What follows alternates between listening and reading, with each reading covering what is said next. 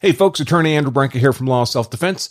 Yesterday was the fifth day of testimony in the murder trial of Curtis Reeves, the retired Tampa SWAT captain who shot and killed Chad Olson in a local movie theater in January 2014 after the two men had a verbal altercation that became physical. This was the day the defense began to present its case in chief and calling its first witnesses. Perhaps ironically, the first two defense witnesses were actually police officers involved in the investigation, and the third was the man who had installed the theater security camera system and collected the hard drives that captured video of the shooting.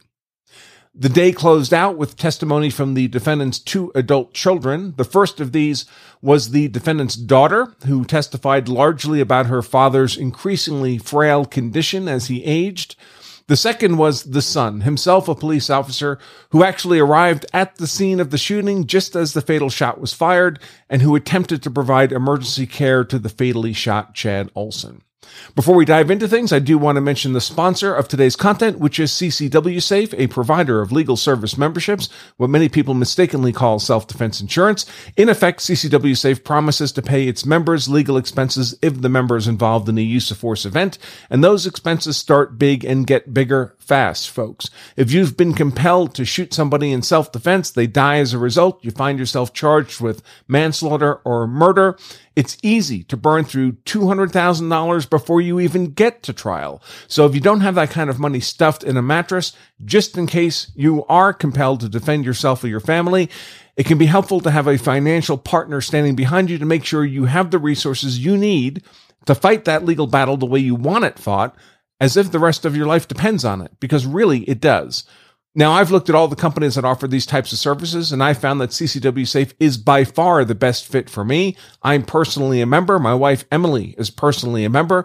Whether they're the best fit for you is something only you can decide, but I do urge you to take a look at what they have to offer by pointing your browser to lawofselfdefense.com/CCWSafe. And if you do decide to become a member, you can save 10% off that membership using the discount code LOSD10. That's LOSD for Law of Self-Defense and the number 10 at that URL, lawofselfdefense.com/CCWSafe. All right, let's dive into the witnesses in yesterday's Curtis Reeves trial. The first was Aaron Smith, a homicide detective. Aaron Smith was the secondary homicide detective assigned to this case, supporting lead homicide detective Alan Proctor. You'll recall that we covered Proctor's humiliating cross-examination in yesterday's trial blog post, which I'll link in the text version of today's content. It's worth noting that there exists a general rule that leading questions are not permitted on direct questioning of a witness called by a party to testify, but only on cross-examination of that witness by the other party. Now, a leading question is one in which the question itself suggests the answer. For example, did you find a gun on the car seat would be leading, whereas, can you tell us if you found anything on the car seat, and if so, what, would not be a leading question. Under a provision of Florida law, however, specifically statute 90.612, subparagraph 3, when the defense in a criminal trial calls a police officer as a witness to be questioned on direct, that officer is presumptively hostile to the defense. As a result, the defense is permitted to make use of leading questions even on direct questioning of that witness. That statutory provision reads, quote, leading questions should not be used on the direct examination of a witness, except as may be necessary to develop the witness's testimony. Ordinarily, leading questions should be permitted on cross-examination. But when a party calls a hostile witness an adverse party or a witness identified with an adverse party, interrogation may be by leading questions. Close quote. And yesterday, the defense took full advantage of this opportunity with both of the detectives they called as witnesses.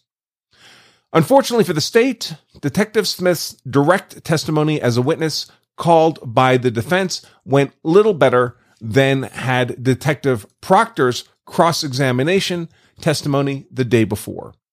Over the course of nearly 2 hours of direct questioning by defense counsel Richard Escobar, he obliged Smith to concede again and again and again that his conduct in the investigation of this event was little more than an abject failure. This was particularly true in the context of Smith's collection of the hard drives containing the video of this event. Rather than securing these drives on the scene immediately following the shooting, which he could have done, Smith delayed securing them until they had already been shipped by the theater to its corporate headquarters in Alabama. When Smith finally did secure a sealed box provided by corporate and purporting to contain the relevant hard drives, he didn't bother to open the container and inspect its contents prior to storing the container in evidence. When the container was ultimately unsealed and opened, it was found to contain 10 hard drives. Unfortunately for Smith, testimony later in the day from John Silas, the video system installer who had collected the drives for corporate, revealed that in fact he had collected and sent them 15 hard drives. 5 drives then had not ever been secured by Detective Smith. Arguably, the strongest indication that Smith's testimony on direct questioning by the defense was enormously damaging to the state's narrative of guilt is that the state declined to bother to cross-examine Smith at all. And of course, the video of Smith's testimony, as is the video of all the testimony discussed in today's content, is embedded in the text version of today's content. The next defense witness was also a detective involved in the investigation, this time one from the Cyber Crimes Division. The primary focus of the defense in calling Detective Anthony Basone was with respect to his role in securing Chad Olson's cell phone. You'll recall that the state had made much of the fact that Curtis Reeves' DNA was not detected on the phone. The absence of DNA is not proof of much, really, as DNA is often not left behind in detectable quantities, but had Reeves' DNA been found on the phone, this would have corroborated Reeves' claim of having been struck by Olson's phone as the initial physical aggression in their confrontation.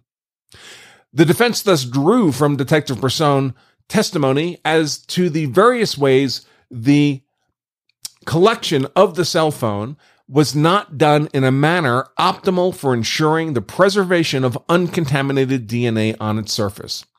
And as was the case with Detective Smith, the state did not bother to cross-examine Detective Basone at all. So, of course, the direct exam... Next up as defense witness was John P. Silas, the man who had installed the theater security cameras and who was called by the theater to collect the system's hard drives and ship them off to corporate in Alabama. It was through the testimony of Silas that the defense would reveal to the jury that although Detective Smith had collected only 10 video hard drives from corporate, Silas had actually removed and shipped to corporate a total of 15 hard drives. The direct testimony of Silas was brief at under 10 minutes, and the state did finally engage in cross-examination with this witness for a mere 3 minutes or so. The fourth witness of the day was Jennifer Shaw. She's the adult daughter of defendant Curtis Reeves. Her testimony on direct was focused on her father's increasingly frail and weakened condition as he aged. A key facet of the defense, of course, is that Reeves' age of 71 years at the time of the event and the related infirmity made him exceptionally vulnerable to grave bodily injury when attacked by the 6'4", 220-pound, 43-year-old Chad Olson.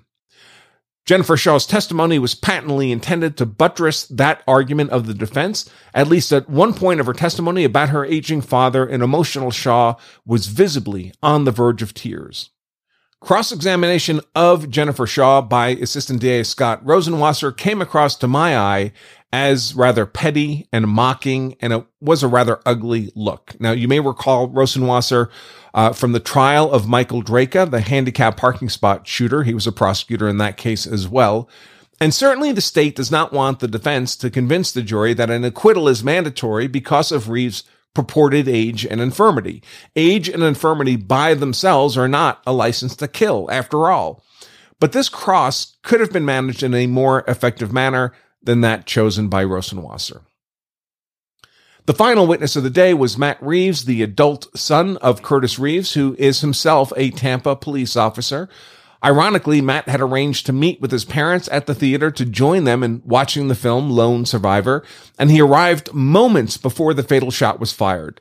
It seems likely, ironically enough, that if Matt had arrived only minutes earlier, the confrontation between Curtis Reeves and Chad Olson would have gone quite differently and without fatal outcome if it had occurred at all.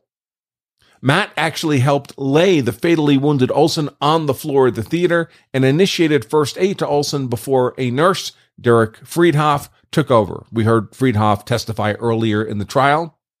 Because he was on scene for the shooting, Matt had some modest contribution to make as an eyewitness of the scene and event, including testifying to the theater as being pitch black and very loud, evidence favorable to the defense. Matt also provided testimony as to the increasing frailty of his aging father, along much the same lines as had Curtis Reeves' daughter, Jennifer Shaw. Cross-examination of Matt was conducted by lead assistant DA Glenn Martin. As had ADA Rosenwasser, Martin's cross was done in a rather petty and mocking way, which struck me as less than optimally effective. Indeed, with respect to the cross-examination of both daughter and son, the state's position seemed to be that the 71-year-old Reeves, 71 years old at the time of this event, was as healthy and robust as he might have been decades earlier. Frankly, a ridiculous proposition to anyone who simply observes Reeves in the courtroom. At day's end, it appeared to my eye that Matt Reeves was finished as a witness following his redirect questioning by the defense, but news reports are indicating that he may actually return as a witness on Monday morning, presumably to be subject to recross by the state, perhaps preceded by more redirect by the defense. The defense redirect certainly had been interrupted by several lengthy sidebar discussions with Judge Barthel upon repeated objections by the state, so perhaps there is further work to be done with this witness. That's it on the Reeves trial for the weekend, folks. On Monday morning, I expect to once again be live streaming the proceedings with commentary and analysis over at the Recital Law YouTube channel, and I'll share a link that morning, Monday morning, for those of you wishing to join in the fun over there.